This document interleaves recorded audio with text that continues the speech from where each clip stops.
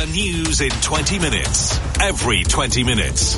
This is LBC News. Well, today in the UK, it's just Tuesday. It's Tuesday the 15th of November. It's not a particularly extraordinary day. Let's go to the United States, where today I think is probably going to be renamed Trump Day. Simon Marks is with us.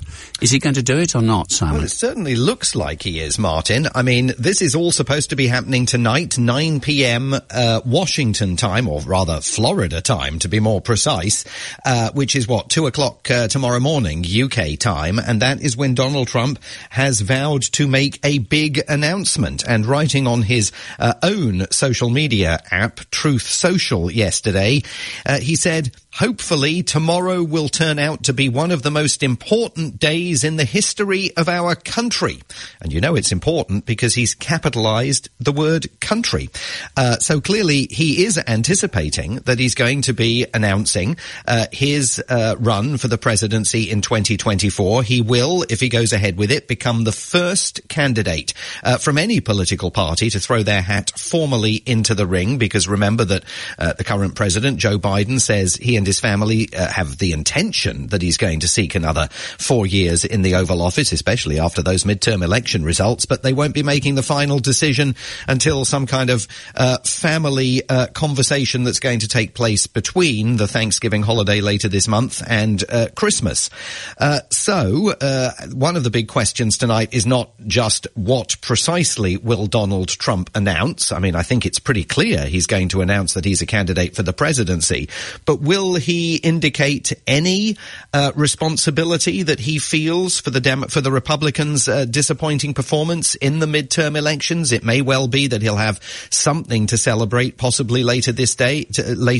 It seems that this will be the day when the House of Representatives officially falls into Republican hands when the new Congress convenes in January of next year. They are still counting the votes in a handful of races, but we think that within hours the Republicans may indeed be celebrating a very narrow victory in the House of Representatives, which of course is not what Donald Trump was promising when he talked about mobilizing a huge red wave of Republican support. Another big question is will the television networks tonight carry this speech? We know that CNN have said that they will. They say obviously it's news when a former president decides to run again for the presidency, and so they will be there. No indication that the major broadcast networks are planning to clear their airtime of the usual dramas and quiz programs and reality television programs that Americans devour each night. I suspect it will. Is it up against Britain, USA's Got Talent, or whatever they call it over there, Simon? Yeah, well, I can't say that I'm a maven of it, Martin, but apparently I believe that. I'm always shocked, actually, when I turn on network television, because I remember that there are commercials which I haven't encountered for so long through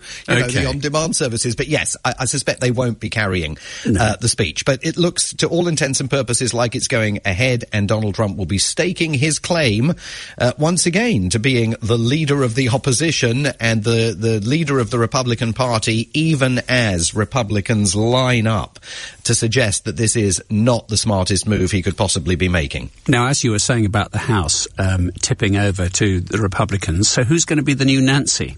Well, that is the big question. I mean, assuming the Republicans win, the assumption has always been that their leader in the House of Representatives, Kevin McCarthy, would be the successor to Nancy Pelosi, currently the Speaker of the House of Representatives. I mean, it would, under normal circumstances, I mean, there's always the possibility of a contest, but under normal circumstances, he would be the front runner. However, even before the House of Representatives falls into the hands of the Republicans, members of the Freedom Caucus, which is the sort of Trump-backed wing of the Republican Party in the House of Representatives, are indicating that they would prefer one of their number to become the new Speaker of the House of Representatives. And of course they would, because the Speaker doesn't just control the legislative agenda in Congress, in the House. The Speaker is also constitutionally second in line for the presidency after Vice President Kamala Harris. office.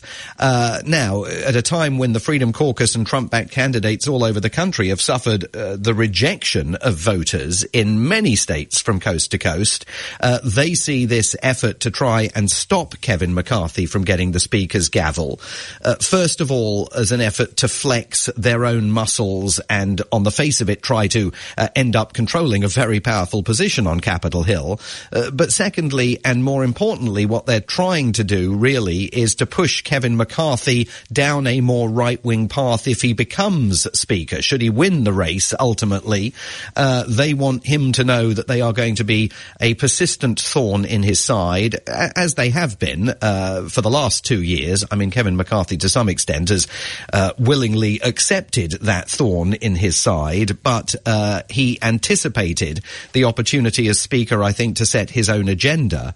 But in a very closely tied up House of Representatives, where the Republicans may only end up with a majority of 4 or 5 seats, obviously that Freedom Caucus is sensing that it's going to have quite a bit of power, because Kevin McCarthy will need to keep the party united to get things done in the House of Representatives. So there's a big tussle underway there to determine who is the new Nancy.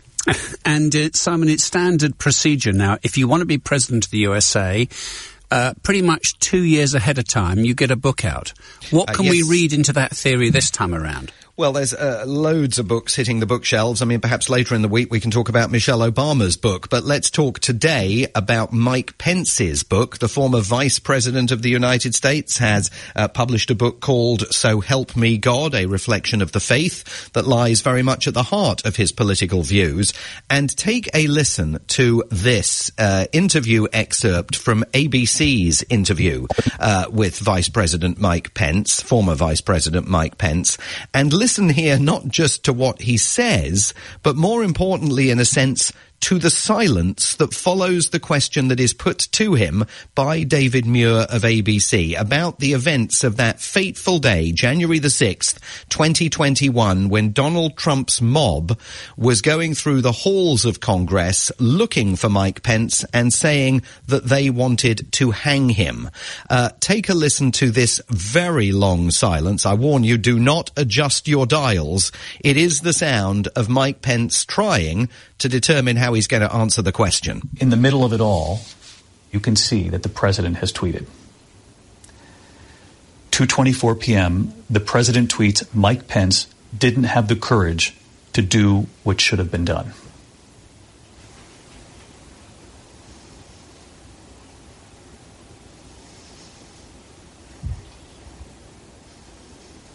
It angered me.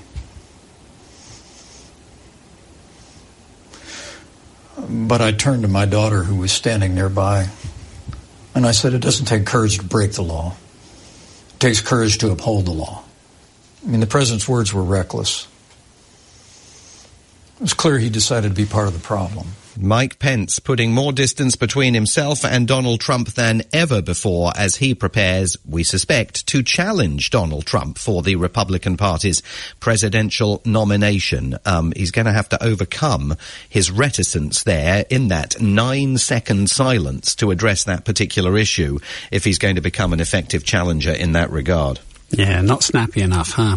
Simon, thank you very much indeed for that. Simon Marks live from Washington, D.C.